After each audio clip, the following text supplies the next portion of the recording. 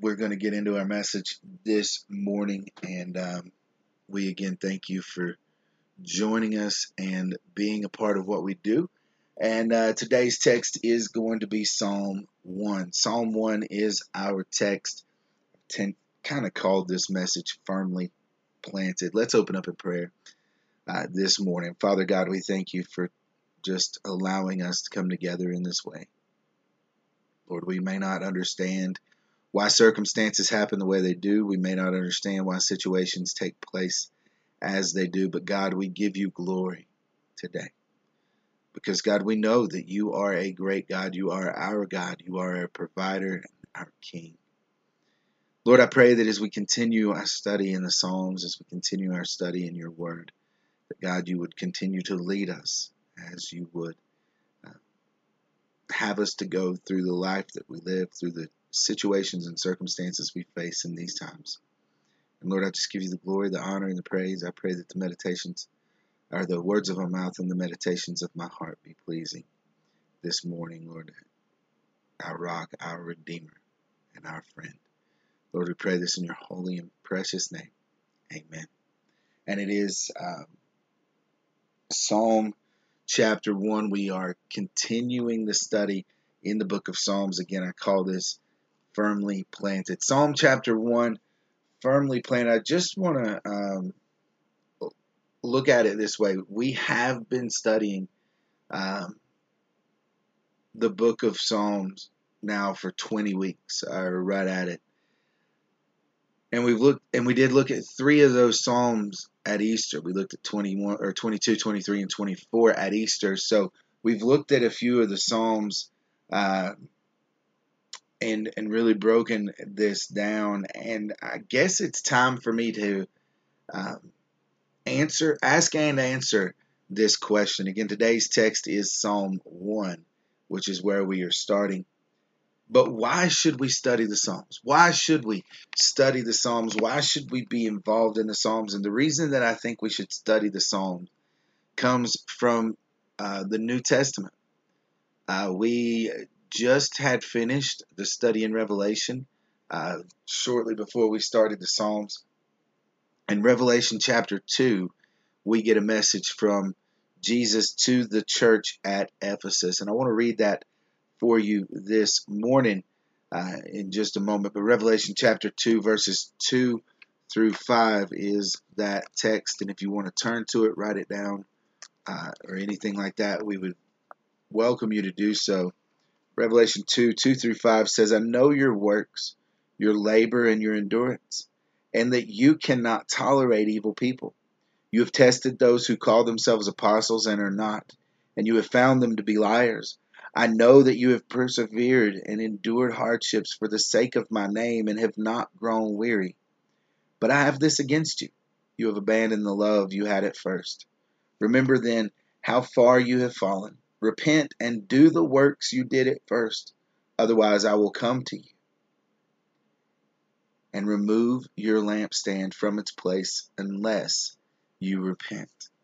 That is the word of God, the words of Jesus to the church at Ephesus in Revelation chapter 2. So I want to think about this for a moment because Jesus begins with a very complimentary remark.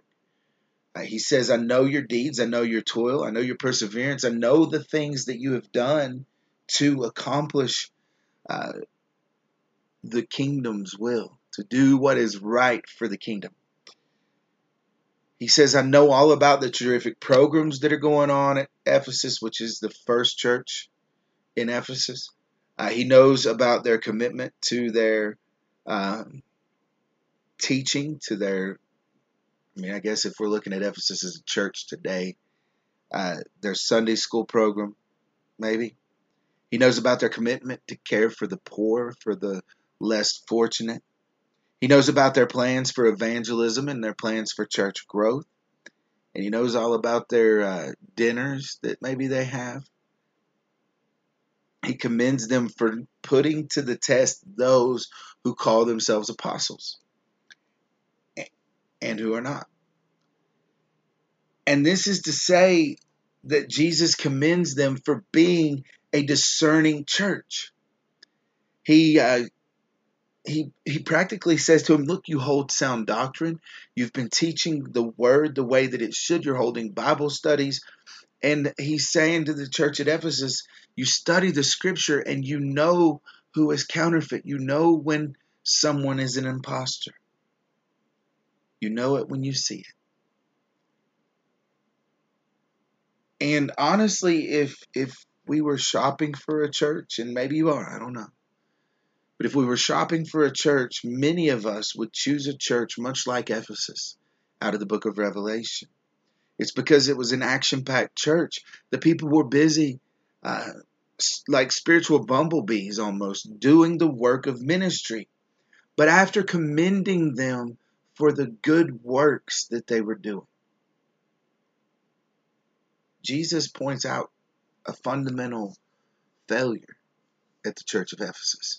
He points out something that he doesn't like. And he says to them that, after his compliments, he says, I have a bone to pick with you. I got to get to the bottom of this. I've got to tell you, I have this against you. You have forgotten your first love. You've left your first love. You've completely abandoned your first love. Now, the church at Ephesus, essentially, based on what Jesus is saying here, had forgotten why they existed. They had forgotten that church was first and foremost about loving Christ. The ultimate goal of church life is not evangelism. The goal of church life is not balancing the budget. It's not running a successful program. The goal is not learning how to get along. Although those things come when we're in the place we should be. The goal is first and foremost about loving Jesus. And our deeds, our toils, our perseverance, our good doctrine, our commitment to evangelism, all of those things flow naturally out of that love for Jesus. It's not hard to find a busy church, let's be honest. It's not hard to find a church that is doing great things. We're doing all right at Newland. But the question I have for us today is, how are we doing with our love for Jesus? How are we doing? Would Jesus be justified if he said to us what he said to the church at Ephesus? And I think that's something that we all as members of the church need to think about today. Would Jesus say to us, you're doing a great work, but you've forgotten why you're here. You've forgotten your first love. All of our good works are but filthy rags if we're not loving Christ. Isaiah chapter 64. Remember, we're starting our study in the book of Isaiah, and there's a reason that we're doing it this way, as we started that on Wednesday night. But Isaiah chapter 64, verse 6, all of us have become like something unclean, and all our righteous acts are like a polluted garment. All of us wither like a leaf, and our iniquities carry us away like the wind. A polluted garment being filthy rags. Our righteousness is like filthy rags. The reason I want us to study the Psalms, and the reason that we've been studying the Psalms, and we may continue studying the Psalms through Christmas or beyond, it's because we need the Psalms. We read about individuals who loved the Lord more than anything on this earth. I don't know about you, but sometimes I feel that I'm guilty of that same sin as the church at Ephesus. I recognize there are times in my life when I leave that first love, that love of Christ, and I leave it behind. I recognize this, and sometimes no book of the Bible comforts me more than the Psalms. And if you want to see what your first love should look like, turn to the Psalms. Now, that's the reason why we've been in the Psalms, and this is the reason why I want to go back to Psalm 1 as we look at it this evening, or this morning. Because here's the ultimate reality of where we are. Before we examine this psalm, I want us to consider what a first love would be. Jesus talks about first love, and he's not talking about sequence. He's He's not saying it's the thing you fell in love with first. Jesus, I mean, if we talk about the spiritual life, he is. What brings us to him is that falling in love with him in that moment when he calls us to him. But our first love is not about sequence. It's about priority. Who should be first in our lives? When we think about this, when we recognize this, no book of the Bible comforts us more than the Psalms. You know, we commonly hear individuals say that so-and-so was their first love, and they usually are referring that to sequence. Maybe that high school fling, or that middle school love, or that elementary school, even kindergarten love. When Jesus says he is our first love, he is saying to us that we are to love him above and beyond all other things.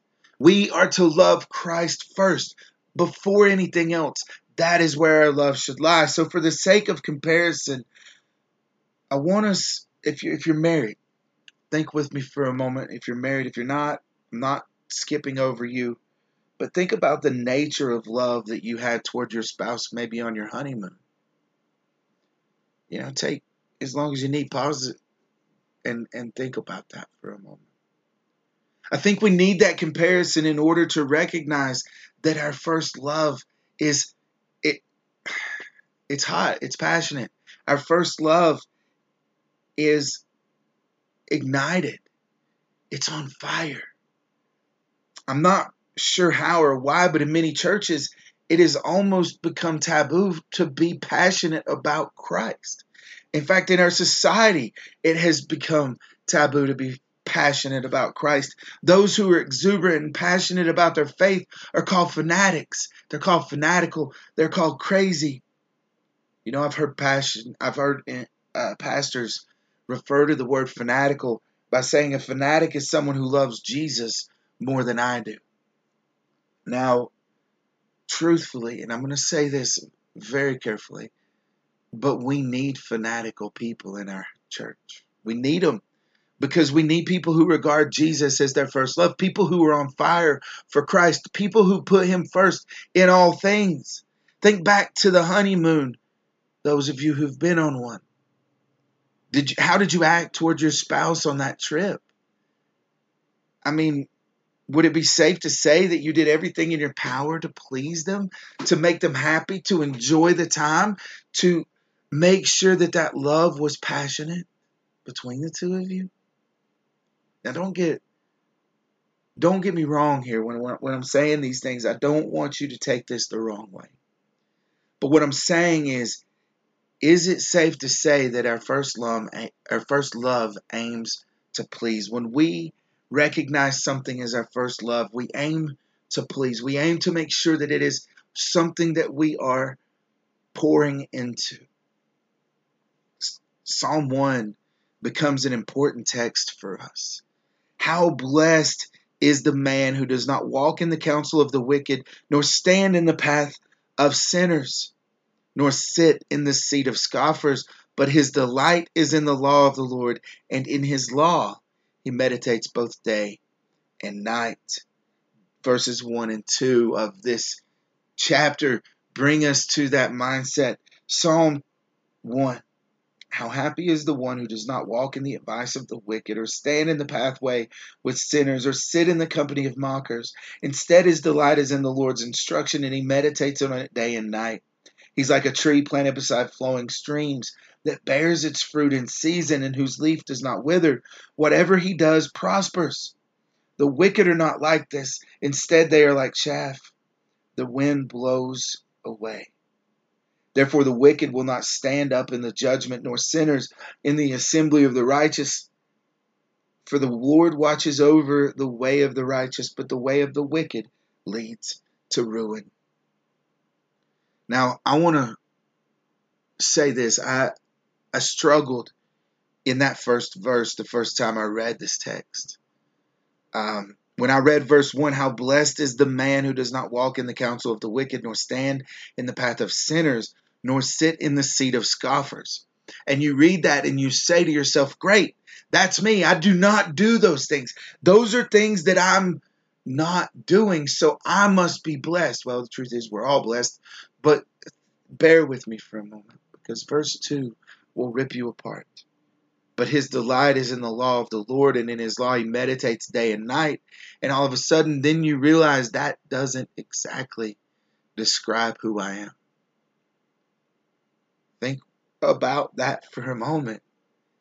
See, the problem that we see in this text, rather the problem we see in us concerning this text, is that most of it fits us somewhere in between.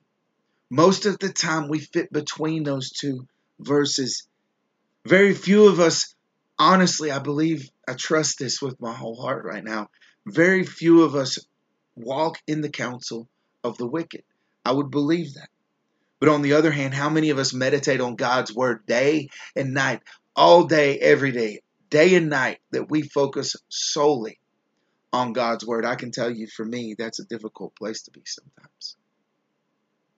Where we land on this issue is critical. It's the difference between being blessed and not being blessed. And the psalmist elaborates on the implications of this as he goes into verses 3 through 6. Starting in verse 3, he who delights in the law of the Lord, as we talked about earlier, he is like a tree. He will be like a tree firmly planted by the streams of water, which yields its fruit in the season, and its leaf does not wither, and in whatever he does, he prospers. The wicked are not so, but they are like chaff which the wind drives away. Therefore the wicked will not stand in the judgment, nor sinners in the assembly of the righteous. For the Lord knows the way of the righteous, but the way of the wicked will perish. So my question to you is this: which one are you? Which one are you today? Are we like a tree firmly planted by the streams of water, or are we like the chaff which the wind drives away? Again, I would suspect that most of us are in between. Most of us are between those. We're not exactly firmly planted, but we're not exactly the chaff that gets blown away either. We're not willing to regard ourselves as wicked, are we?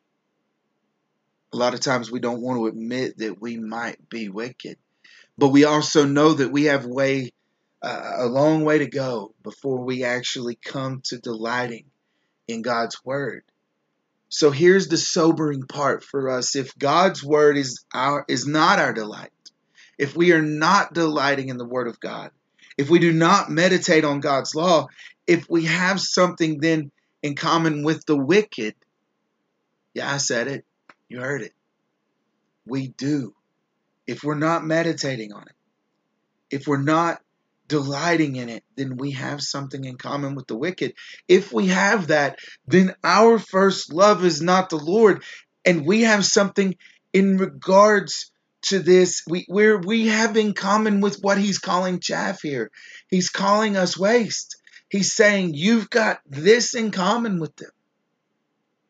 Now, I thought maybe we could get around it. If we regard ourselves as a tree planted maybe a fair distance from the stream, but not right on it. But we can't. We cannot get around this. If our delight is not in God's word, if Christ is not our first love, we more closely resemble the chaff which the wind drives away than a firmly planted tree. Folks, having Christ as your first love, it leads to that delight in his word.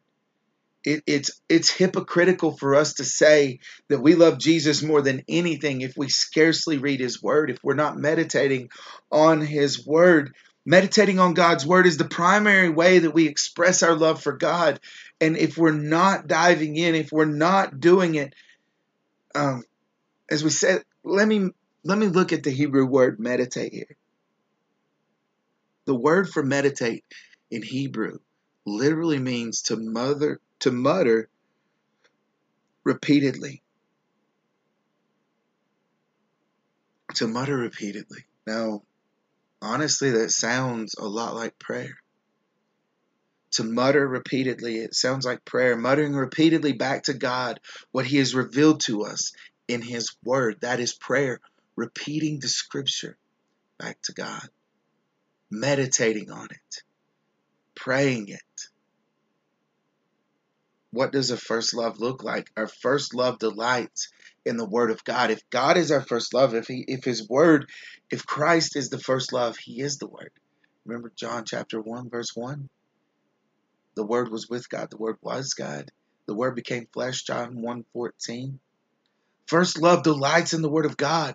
First love prays to God repeatedly that which He has revealed to us. We continually go back to God with His words, and we pray and we meditate on those. Why should Christ be our first love? Why must we love Christ more than our family, more than our reputation, more than our career? Because Christ commands it. It's commanded in His Word.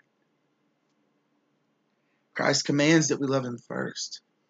And what we do, and what do we know about the commands of Christ? What do we know about those? We know that they are good, and subsequently they are good for us. The psalmist says this when he writes, "Blessed are those who delight in the law of the Lord." Honestly, I read it in two different versions, and the reason I did is to go back to this, where it says, "How happy is the one who does not walk in the advice of the wicked." Blessed are those who delight in the law of the Lord. That word, happy, just doesn't cut it. Happy doesn't cut it, because happy are those that delight in the Lord. Wow. Okay. Blessed. Blessed are those who delight in the law of the Lord. The translation of happy just does not cut it. The Hebrew word is describing a fullness of joy. A fullness of joy. There's a fullness of joy available for those who delight in God's word. There is a fullness of joy available to those that regard Christ as their first love. See, the imagery the author of Psalms gives us here, the imagery that is employed, is tremendously helpful. We like stability, and so to hear that we can be like a tree firmly planted is good news to us. A tree firmly planted is fantastic to us, because we wouldn't be easily knocked over. It's a comfort to us, especially times of storms with the winds and the rains and the trees come down. But a tree firmly planted will not fall. You see, the psalmist also reminds us that the firmly planted tree always yields fruit in season. It always yields fruit in season. Fruit, of course, is a metaphor for the obedience in the scripture. We see that all over the New Testament. Those who delight in the word of the Lord will inevitably find themselves obeying it, doing what is right. People who love Christ first will obey Christ because it is planted in them. It is firmly planted in them. They are a firmly planted tree that always yields its fruit in season. So if we are embracing Him as our first love, if we are fully enveloped by Him in this, and we are a tree firmly planted, our fruit will be in season and ripe and beautiful. The psalmist then goes on to remind us that the leaves on a firmly planted tree do not wither. The water coming in does not, or gets where it's going. It does not wither. We're talking about durability. We are talking about the fact that we are durable. If a tree firmly planted, if we are like a firmly planted tree, we have assurances of our durability. When faced with trial and with temptation, those who delight in the law of the Lord can have full confidence that they will endure.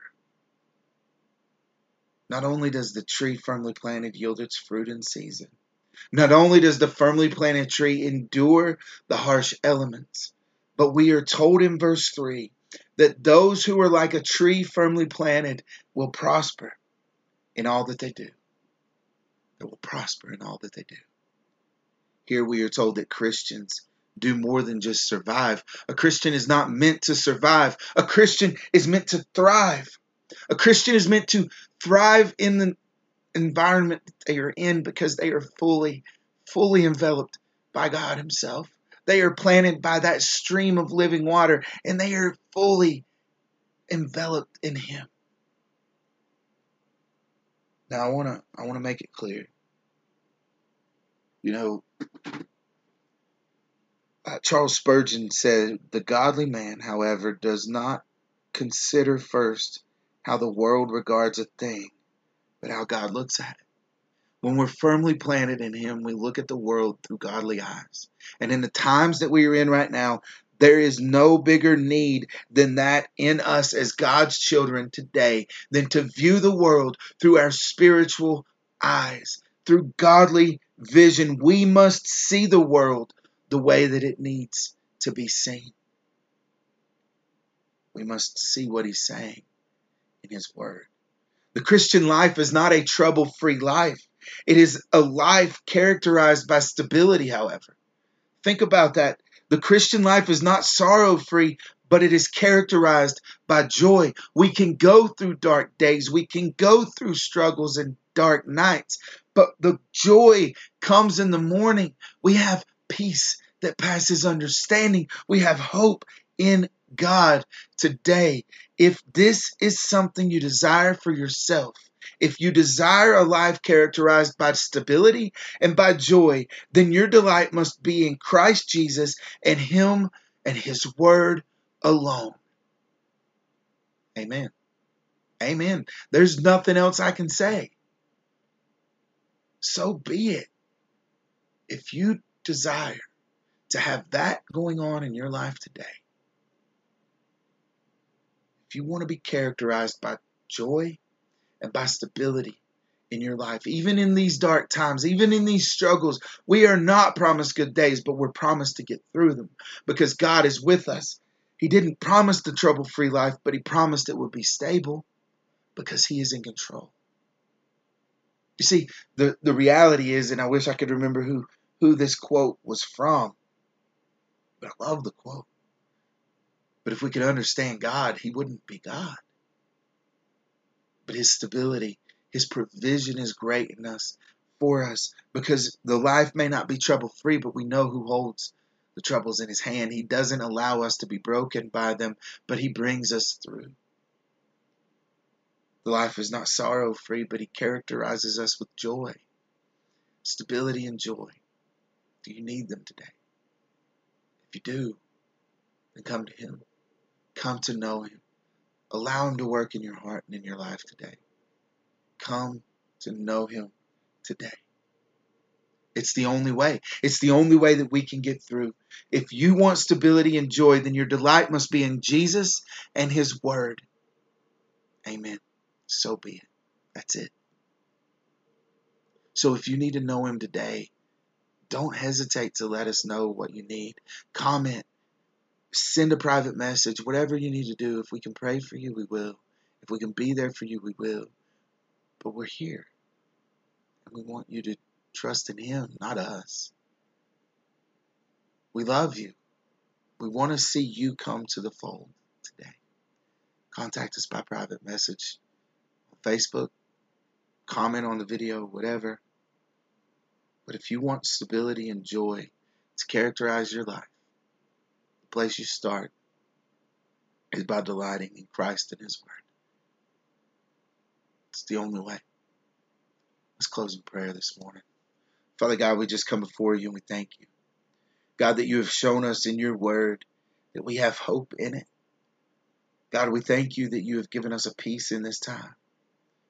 God, as we go through the struggles of daily life, as we go through the hardships and the struggles that we face each day, I pray that, Lord, you would bless us in a mighty way that, Lord, we haven't yet seen. God, help us to find stability and joy in the life you've provided. God, if we need to know you today, if we need to come to know you in a mighty way, then, Lord, I pray that you would touch our hearts. That, God, you would work through the words that you've shared this morning. And that through those we would come to know you on an intimate level. God, your glory would be revealed within us and to us. And that, God, we would give you the glory for the great things that you have done. Lead, guide, and direct us, Lord. Show us your glory and continue to show us peace in the times that we face. Lord, we just pray these things now in the holy, precious, wonderful name of Jesus Christ, our Lord and Savior. It's in that name that we pray 100% today. In the name of Jesus Christ. Amen.